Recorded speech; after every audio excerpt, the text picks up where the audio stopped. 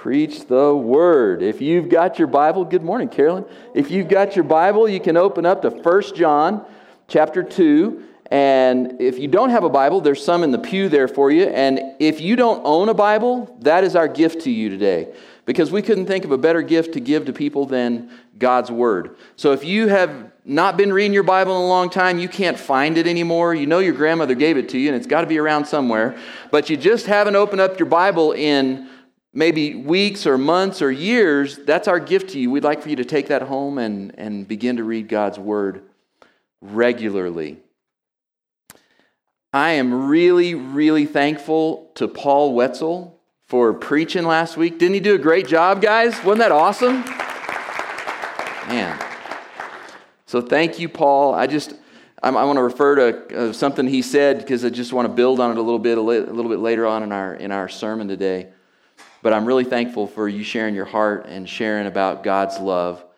And so we're thankful. We have a lot of gifted teachers and preachers in our church family, and I'm really thankful for every single one of them.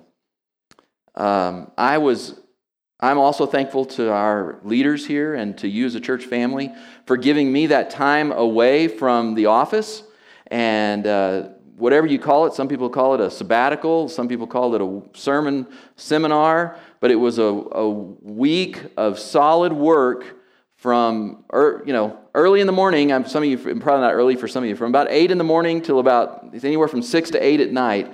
Robert and I just worked hard for about 4 or 5 days, and God just I felt like led me in some great ways for the future lessons that we're going to do here at Gateway, and I'll be presenting those to our elders, and they'll be tweaking those, and they'll be working with me on those, and then we'll listen to what God is telling us to do and where to go in the future, and so that was an important time last week, and I thank you guys for letting me have that. I want to be sure and pray for Wyatt today. Let's not forget, Wyatt is in Mexico with some other men, some of our church family down there building a house. And pray for Amy, and I'll just say without saying the name, because I don't know how private this person wanted to be, but Amy took a lady to the hospital this morning. So that's where she's at. So pray for Amy and one of our Christian sisters who's at the hospital. And it's just, it's a time right now of a lot of needs, isn't it? Just think for a minute. Look at the back of our bulletin. Think about the people who are sick. Think about the people who are fighting diseases. Think about the people who have recently died, the people who are in a late season in their life. A lot of relational struggles going on among lots of people. And, of course, we keep praying for Alex. We love Alex and praying for him. He's in jail right now. So on and on and on, there's people who have needs, and I think partly I'm saying that to bring awareness that let's not forget we have a lot of people that have needs. And I want you to hear this too. If you end up in a place where you're in a need, we want to know that here at church. We want to know that here in our eldership and in the staff and the leadership. And I just want you to hear we're doing the best we can to respond. There's just a lot. And so if we don't get right to your need, know that we're praying for you and we love you. And we're doing the best we can. So I'm going to say 2 words to you this morning that we've been saying for several weeks now. And I'm going to say them first, the 2 words, and then you're going to get the chance to repeat them back to me. Are you guys ready for that? So I'll say it, and then you say it. Are you ready? Here we go. Grace and peace. Grace and peace. Awesome. Grace and peace. And we need that. The book of 1 John, we said in chapter 5, he says, I write these things so that you might know. Not so, I kind of think maybe, maybe, I might have been good enough. I think I went to church enough times. Nope, erase all that. He says, I write these things to you so that you may know that you have eternal life. Only way we're going to have eternal life is through grace. No other way. Jesus said, no one's good. No one can work it. No one can do enough. No one can be it. You only get it through God's grace. And when we know that we have eternal life, what peace comes that releases us just to live this great life that God has given us, to enjoy His gifts and to serve people around us and love people. Grace and peace. So we're going to be saying it all through this series, and maybe we'll keep on saying it after that because it's good to say and it's good to hear. Grace and peace. The series that we're doing is called In Process. In Process. Because this work of knowing is a process. It's not a place of arrival. It's not something that we just, that happens. The Bible doesn't overemphasize, like maybe sometimes we do, just one-time events. But the Bible emphasizes an ongoing process. And certainly 1 John is giving us, showing us marks, proofs. See these things in your life? See these processes right here in your life? You know what you know when you see these processes? You know you have the gift of eternal life. So maybe to help us start today and think about our text in 1 John, I'll show you a picture of a couple of guys. See if you recognize these guys. Here's one of them. I recognize this guy. I see him in the mirror. You know, anytime I decide it's time for me to start working out again, that's about what I see right there. And then there's another guy, and he looks like this right here. And I've never seen this guy in the mirror. I don't know. He just doesn't live at my house. I don't know what the deal is. But the amazing thing, the reason I show you these two pictures is this. Both of these guys got to the place that they are by doing the exact same thing. They both did exactly the same thing. They both remained. One remained on the couch, and one remained at the gym. One remained at the refrigerator, in the donut aisle of the refrigerator, while the other one remained in the fruit and vegetable aisle of the refrigerator. One remained static, and the other one remained in motion. By remaining, our life changes. And it becomes evident who we are by the places we remain.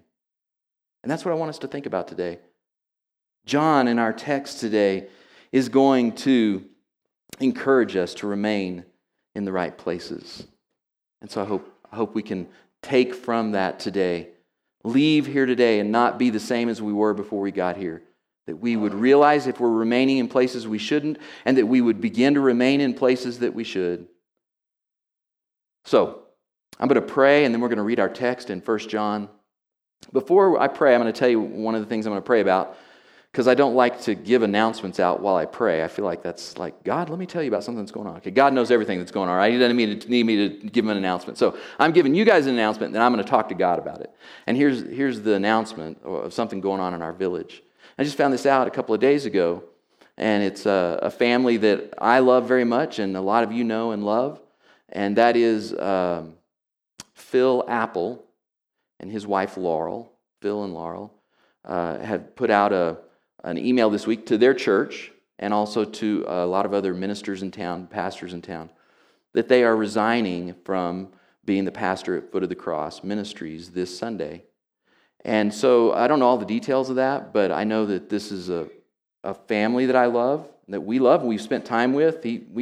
He's helped us teach on Wednesday night, and we've done Mountain Family Fellowship together, and he's a friend and a brother, and also a group of Christians that I love who go to Foot of the Cross. And I don't know what's going on there. I don't want to try to conjecture, but I want to pray for them. Is that cool with you guys? All right, let's pray for them, and we'll read our text. God, thanks for today. Thanks for this time to be together. Oh, it's great, God. It's great to be here with my family, my Christian family. I just so thankful for these kids and their jumping up and down and their being still and their smiles and their awkwardness and their innocence and all the things, God, that I want to have more trust in you, more willingness to run up on stage, run wherever you say, do whatever you say. Thanks for those kids, God. They're such an important part of our kingdom of God here of the church. We're grateful for them. And I'm thankful for these songs and our worship team who led us today, God. Just thanks for reminding us that you're the cornerstone and that weak is made strong in your great love, God. Thank you. Thanks for just the good friends that we get to come and share life with a little bit here, and pray that that might extend into our week this week, that it might not stop inside these walls. Teach us today, God. We need your Spirit, your anointing. Give me the gift of preaching today, Lord. I pray that would happen, and in spite of my weaknesses, we pray that you would do great work in all of our hearts.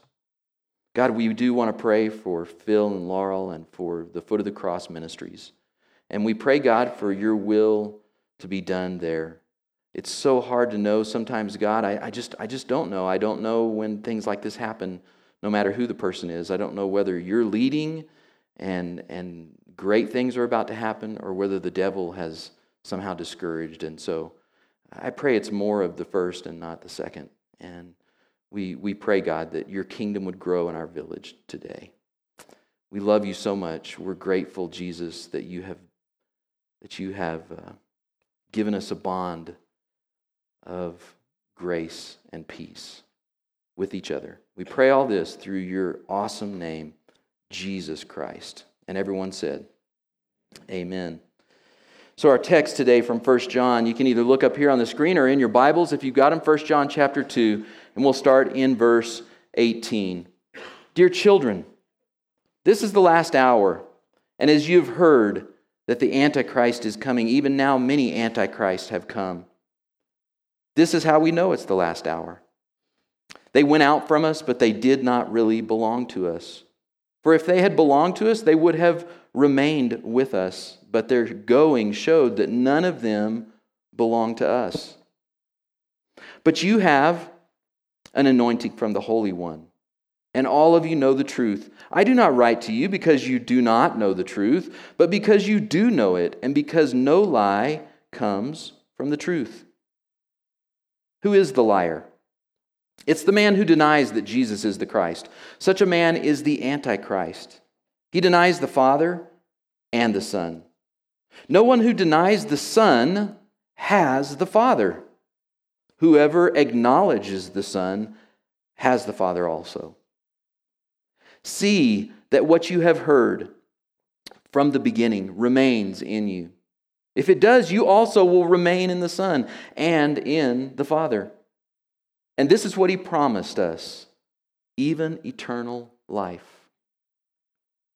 I'm writing these things to you about those who are trying to lead you astray. As for you, the anointing you received from him remains in you, and you do not need anyone to teach you. But as his anointing teaches you about all things, and as that anointing is real, not counterfeit, just as it has taught you, remain in him. Well, there's a lot of stuff in there about remaining in just a few verses. John wants the people that he's writing to, and he's not writing to any specific location, he's writing to Christians. And he says, you followers, you believers, those of you who are trying to keep your eyes on Jesus, there are dangers out there. He says, I want you to know about it. I want you to know there are dangers for those who are trying to follow Christ. And he gives us 3 in this text today. And so we're going to look at those to start with. In verses 18 through 22, he tells us one of the dangers is those who are openly against Christ. Those who are openly anti-Christ. And we run into people like this throughout our lives, sometimes throughout our week, perhaps. I remember several years ago, maybe over a decade ago, that I was trying to remember when it was. I think it might have been a Halloween gathering, a Halloween party. And there was a get-together at someone's house that was a friend of ours. And then it was a very eclectic group of people from all different places in this village. Not just all from all that work together or all that have the same age kids. It was just this interesting mix of all different people. And so we went to this party and we were enjoying, hanging out with our friends. And then I met this guy that I'd never met before. And he and I just kind of hit it off because he was really into riding bicycles. Well, I like to ride bicycles too. And so we got to talking about the places here in the village that we've gone on, trails that we've ridden on. We got to talking about new bicycle technology, and he found out that I work on bikes, so he was asking me a question about something on his bike that he was trying to fix. And so we're just kind of having fun, telling stories, talking about crashes, talking about people in town that we both knew, that we've ridden with, and we're just kind of becoming friends like you do with people. And then he brought up something about his work, and I asked him some questions about it, and what he did was really interesting, so I kept asking him a bunch of questions, and he told me all about it.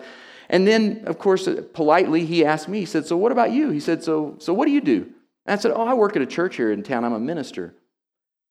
And this guy instantaneously went from like, hey, like a new friend to,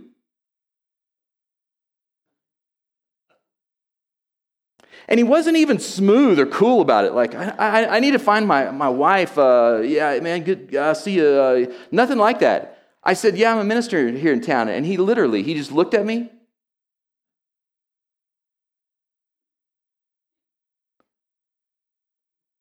And he walked off. And he didn't speak to me again. And I don't know what all's behind that. I don't know what all kind of hurt. I don't know what all kind of pain. I don't know what all kind of things have happened in his life. But he was certainly anti-Christian. I remember this lady that we met this couple because our kids have been involved in all kind of activities. And so one of the activities we were at, this lady and I were visiting, and we were watching the event that our kids were doing. And so at some point, she said something that just seemed like to me an opportunity. And I said, you guys go to church somewhere, don't you? You guys have a church home or something? And she said, well, we have in the past when we lived in bigger cities, but here in Ruidoso, we haven't found a place really to go. And I said, well, we'd love for you to visit at Gateway. We'd love for you to come and visit and see about making that your church home. And she said, well, yeah, we never have visited there, but we really are more, we think most of the churches here in town probably are pretty orthodox, I guess I would say. And we're really a lot more open-minded than that. I mean, we see that there are many, many, many paths that people can walk on. And we kind of would like to find a church like that.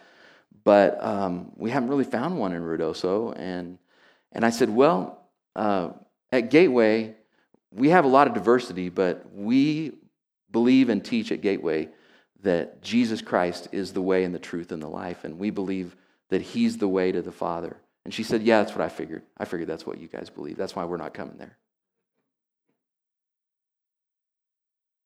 She's a really nice lady. She's a good person. She's not a horrible, bad, terrible, drug-dealing, liquor store robbing, Dallas Cowboy fan. I couldn't resist. I couldn't help myself. Wasn't even in my notes or anything. I can't believe I said that. It's a struggle. I can't stop.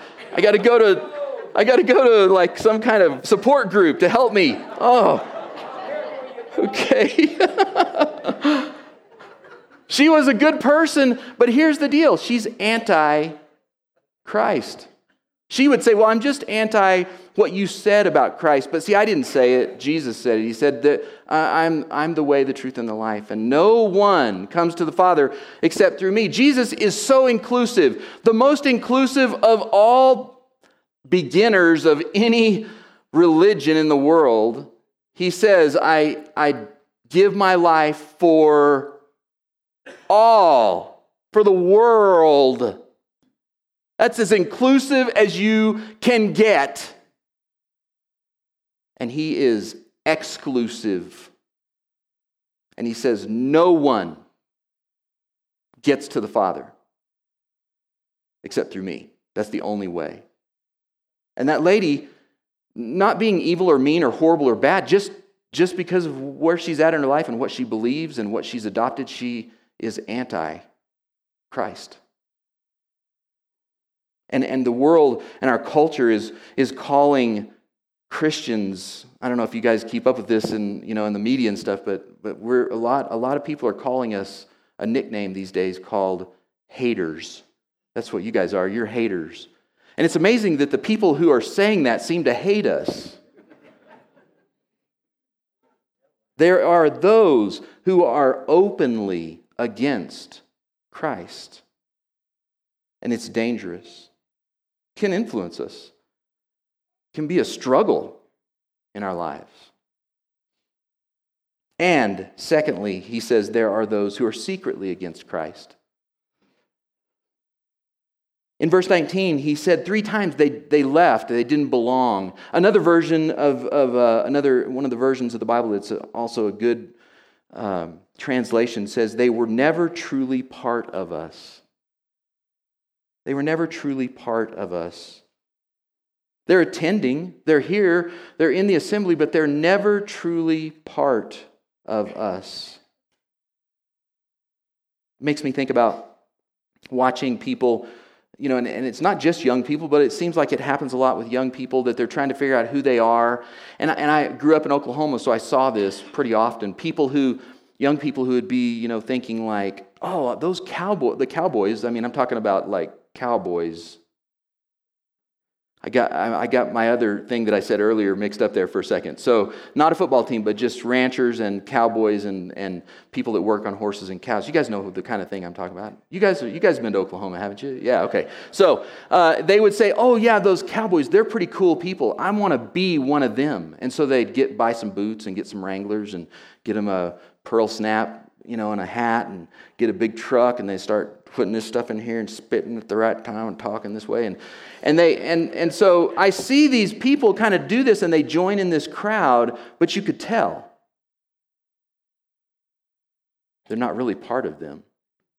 Because that's something that's from the inside. Being a cowboy, being a ranch hand, being a person around horses, being a person who's, a cowboy is internal, and then stuff comes out on the outside. But then people try to dress up and look that way, but they're not. They don't really belong. It's not that those cowboys would say, "Hey, you don't belong with us." Those cowboys are probably nice. They'd probably be like, "Yeah, come on, you can be a part of us."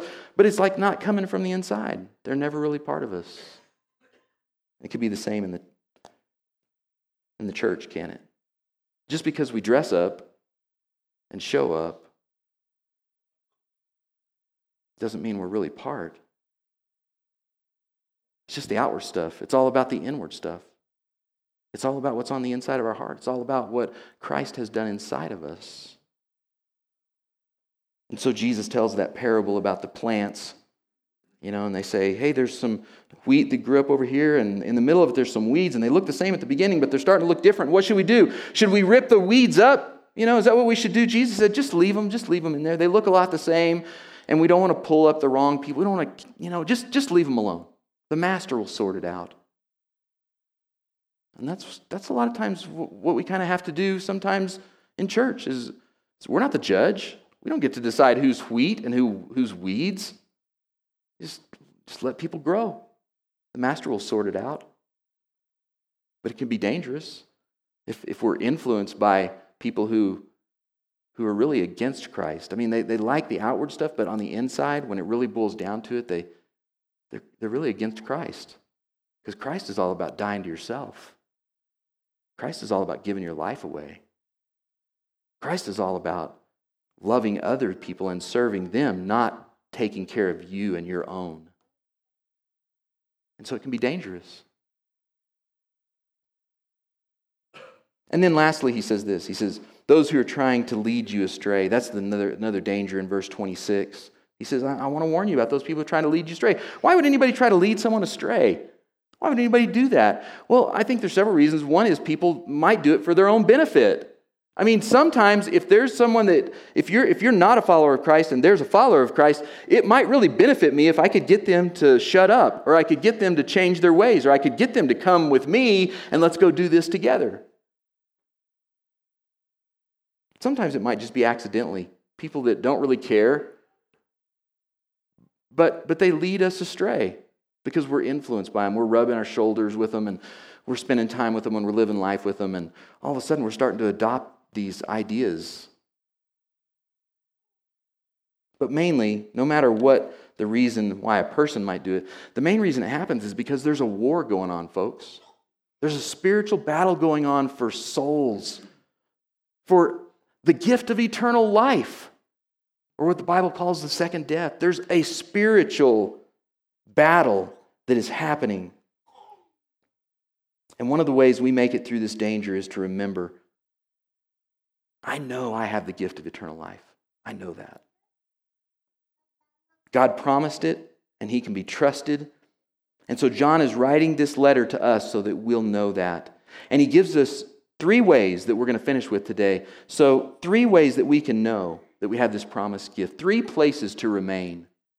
This is what I really want to encourage you to take away today. Remain in these 3 places from this text. First of all, he says remain in the body of Christ.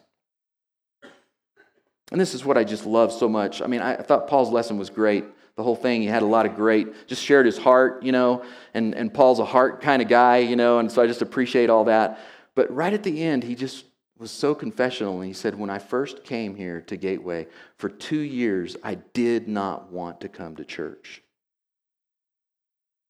And my wife made me come. And every time I showed up, you guys loved me.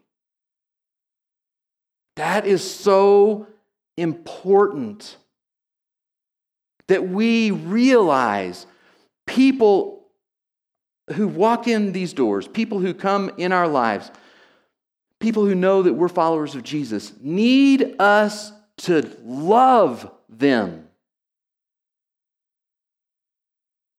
I think you guys do a great job of this. I think we can all grow in it. And I think we make mistakes sometimes. But overall, compared to other churches I've been around, I think you guys at Gateway do a great job of loving people. And this weekend actually, and I'm saying this because I want to remind us all how important this is.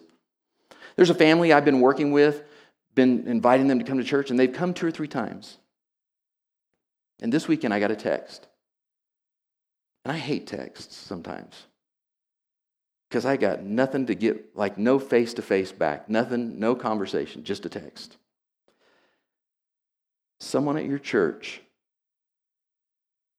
has hurt our family very, very bad, and we will never come back to your church again. So I try to call, trying to text back, I'm sorry, I'd love to visit with you, please call me. Called, half a dozen times this weekend, no answer. And I don't say that to make us feel horrible today. I'm trying to be realistic. And I'm trying to say, I have no idea what happened. I have no idea if that was a misunderstanding and that person that sent me the text misunderstood, or maybe they just have there's a maturity problem there or something. It could be all that way. But it could also be that somebody in our church family probably didn't mean to. They maybe were having a bad day, but they didn't realize how important it is to love people. When I don't feel like loving people, I don't want to love somebody right now. This is my day. This is my day off. I want to do what I want to do. I'm sick of da-da-da-da-da. And it is so important in those moments to beg God for the Holy Spirit so that we can love people around us. Because that's usually the reason people don't remain in the body. Right or wrong. And all of us at times in our life feel like Paul. I don't want to go to church. You guys have all heard this little story before about the mom. She's trying to get her son to go to church. She's like, son, get up. It's time. You're going to be late. You got to go to church.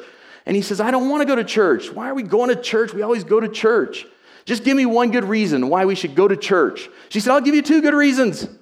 He said, okay, what are they? She said, well, the first one is you're 45 years old. And the second one is you're the preacher. You got to go to church. But everybody, this preacher and these elders and our ministry leaders, deacons and deaconesses at our church, and you guys, all of us, we all at times think, I don't want to go to church. I don't want to be around the body. We're all tempted. That's just a part of life. And that's why Paul says, remain. Remain there. Don't leave. Remain with the body when you're tempted to leave. And I want to make sure you understand, when I say remain, and when Paul's saying remain in the body of Christ, it's not all just attending church. That's not the only place where we're with the body of Christ, right? That's a good thing to be with the body of Christ right here. And if you're not here for a while and you're a member at our church, we're not the church police. We're not coming with little tickets and saying, where you been, Kayla? You're in big trouble. But if we don't see Kayla for several weeks, we're probably going to call and say, Kayla, you okay? Is everything all right? You guys doing okay? Because we care about Kayla. And this is a good place to kind of check and make sure. How are you doing? But there's a lot of other ways to stay and remain in the body of Christ. These cards that are in your pew. Everybody pick up a card that's in your pew. Everybody pick one up. You just pick them up and hold them up real quick. Everybody hold them up. All right? All those right there. Look around. See those? Let me tell you, those are there for you to do something with. Those are not there for your neighbor to do something with.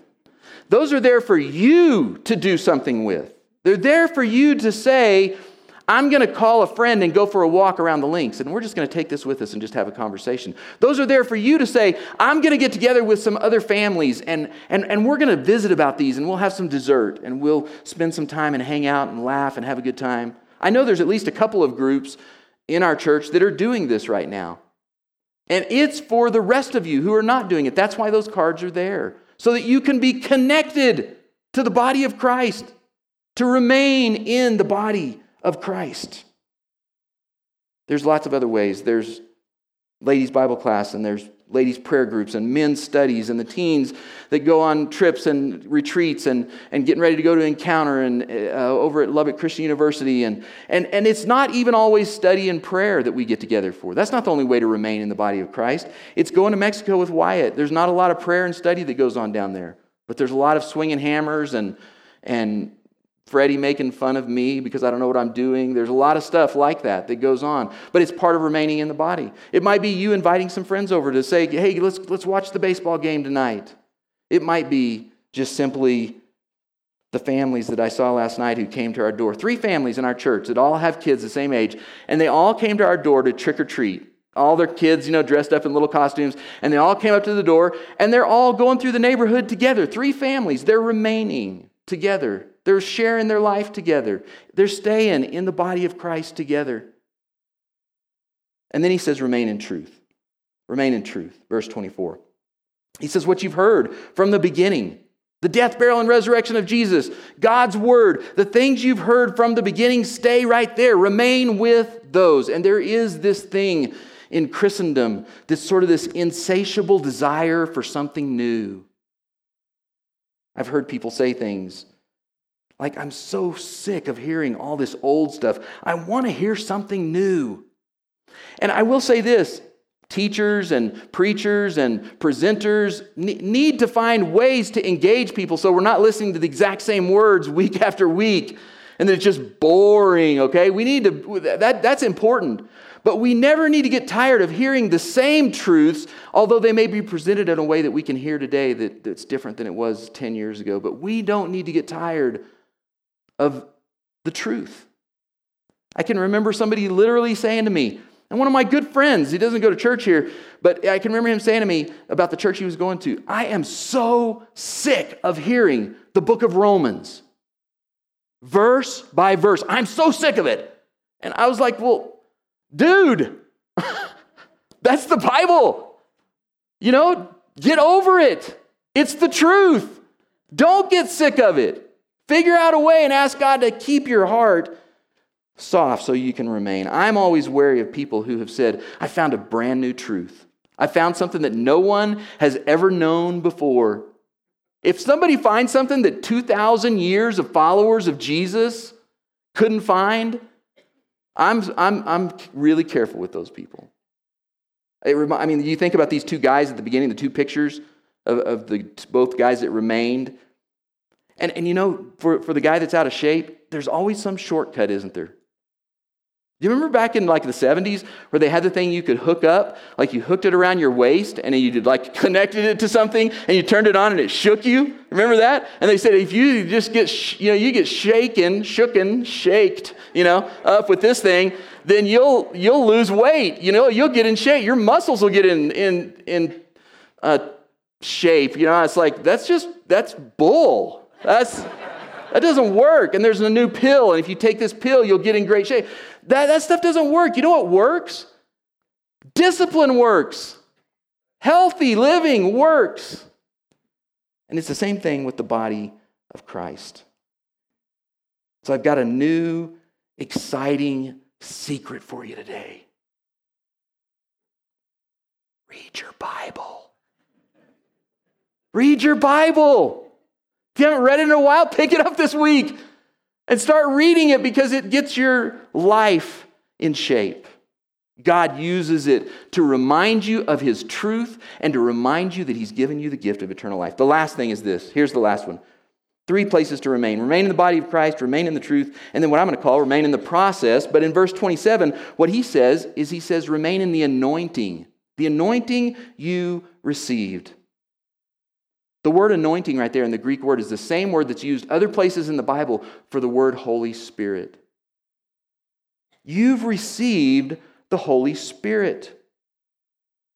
Philippians chapter 1, verse 6, Paul says, I'm confident of this, that He who began a good work in you, that's God, is going to carry it on to completion. You are in process. Stay in process. God's faithful to complete His work. You stay in it with Him so that He can keep working on you. You make yourself available daily or regularly.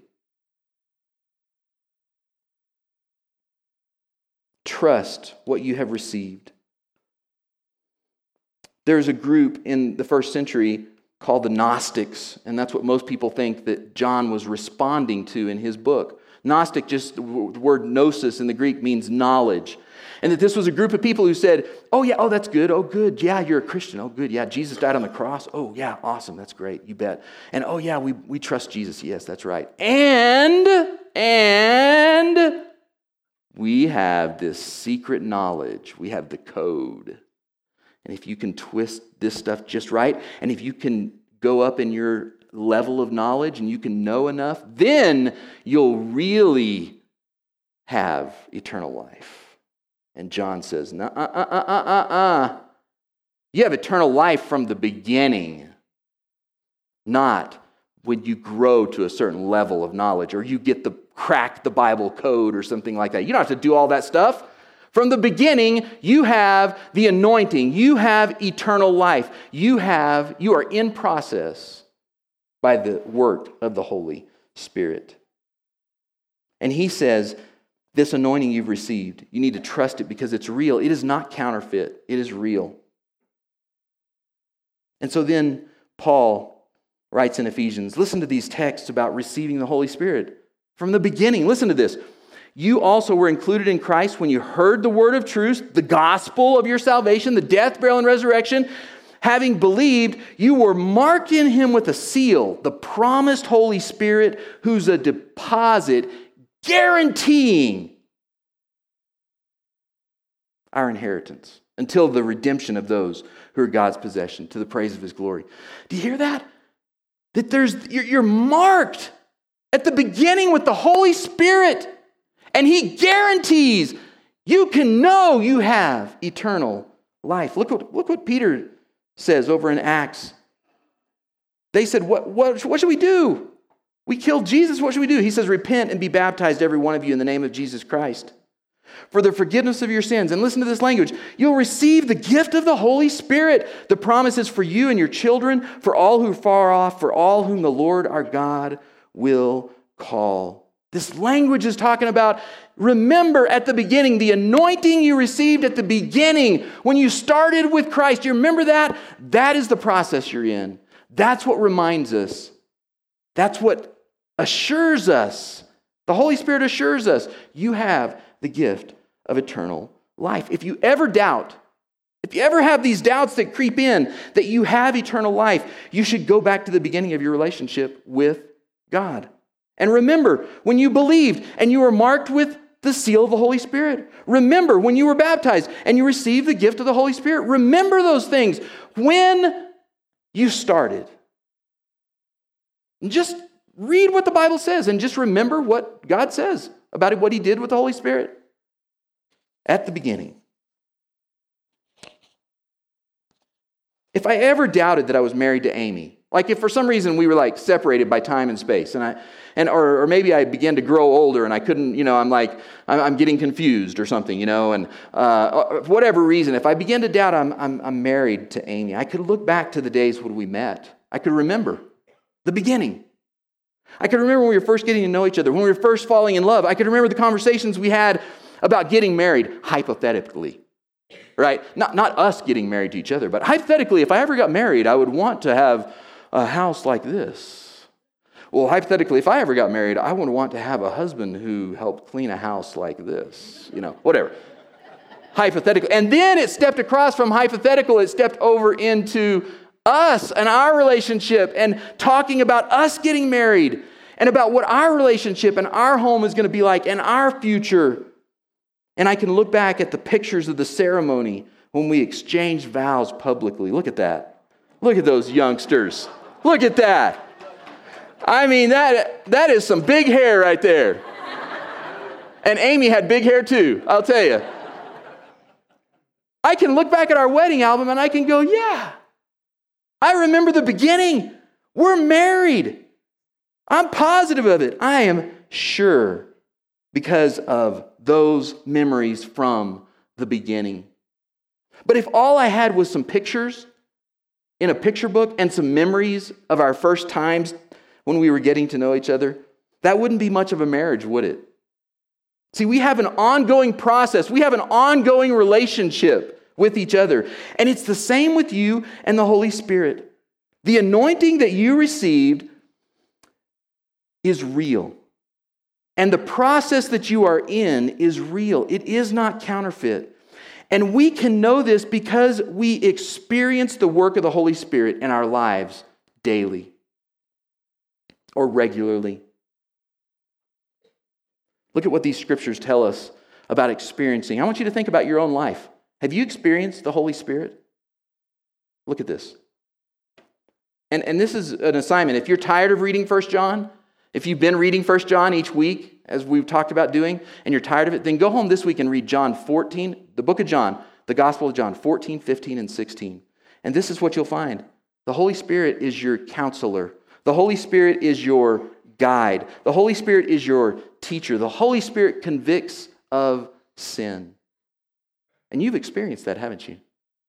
You've experienced times when you were so broken in half, and you know the Holy Spirit was there counseling.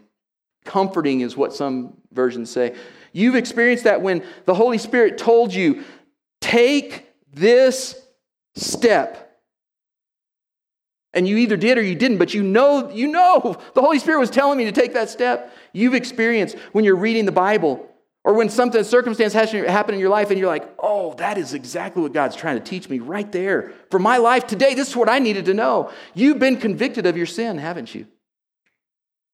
You've experienced the work of the Holy Spirit. And then you have had the fruit of the Holy Spirit growing in your life. In Galatians 5, you have had these things growing: love and joy and peace, patience and kindness and goodness and faithfulness, self-control. You have had these things growing in your life. And Paul is saying the anointing is real, the process is real, and because it's real and it's happening in your life, then you can know you have eternal life. Because listen, folks, there's a whole bunch of people on this planet called Earth that are not ever experiencing these things with the Holy Spirit. They're not. They're not growing closer to Christ or helping others grow closer to Christ. There's people all over the planet who that's not what's happening in their life because they're not followers of Christ. I guess I'm saying that because I wanted to make sure to be clear. These lessons are not meant to tell us, this book is not meant to tell us, and I'm not trying to say to us, that everyone in the world has eternal life. That when we get to heaven, everybody will be there. No, they won't. Not if Jesus was telling the truth. Everybody won't be in heaven. That's not the point of this book, to tell us that everybody is going to heaven. The point of the book is to point to proofs, to point to process, to point to things in your life, and you go, that is happening in my life. And John says, that's right. And you know what? Because that's happening in your life, you know you have the gift of eternal life. You know it. It's a proof. Now today, it could be convicting if you would say, well, I don't have any of these experiences with the Holy Spirit. I mean, I'm guiding myself. I do whatever I want to do. And I get my counseling from Oprah. Or from the newspaper in those, what are those little things with the horoscopes, that's where I get my counseling. Or I'm not convicted of sin. I do what I want and I don't care. And I don't have any of these fruits of the Spirit showing up. I mean, I got a few things in my personality. I'm sort of kind sometimes, but the rest of that stuff isn't growing in me at all. And if you would say, well, as I think back on my past, I never have believed. I never have trusted this gospel you're talking about to save me. I've never acknowledged Jesus as my Lord and Savior, as the Son of God, as who He says He is. I've never been baptized. Don't wait another day. What are you waiting for? What are you waiting for? What do you think there's going to be a day that it's going to be the day that you start growing in the Spirit? It's going to be a day that just magically you're going to believe, that just magically it's going to... Today, you're here today. You're hearing the Word. You're hearing God's Word. If these things are not true of you, they can be true of you because God's message is inclusive to all. And He hung on the cross for you and He died and He was buried and He was raised and He says, come. And that's the greatest news some of you need to hear today. And this is how I just want to finish by telling you this. God wants you to remain with Him. He wants you to. God's not trying to catch you in doing something wrong and punish you. God's not trying to test you and fail you in the course. God's not standing at the door blocking it and peeking out and saying, have you got there yet? Are you there yet? I mean, have you straightened up? Oh, you sure haven't. He's not doing that. God says, I want to be with you. Remain with me. What great news. Just the way you are today, God wants to be with you. And He wants you to remain with Him. And I believe there may be somebody today, He's gently reminding you by the power of His Spirit today.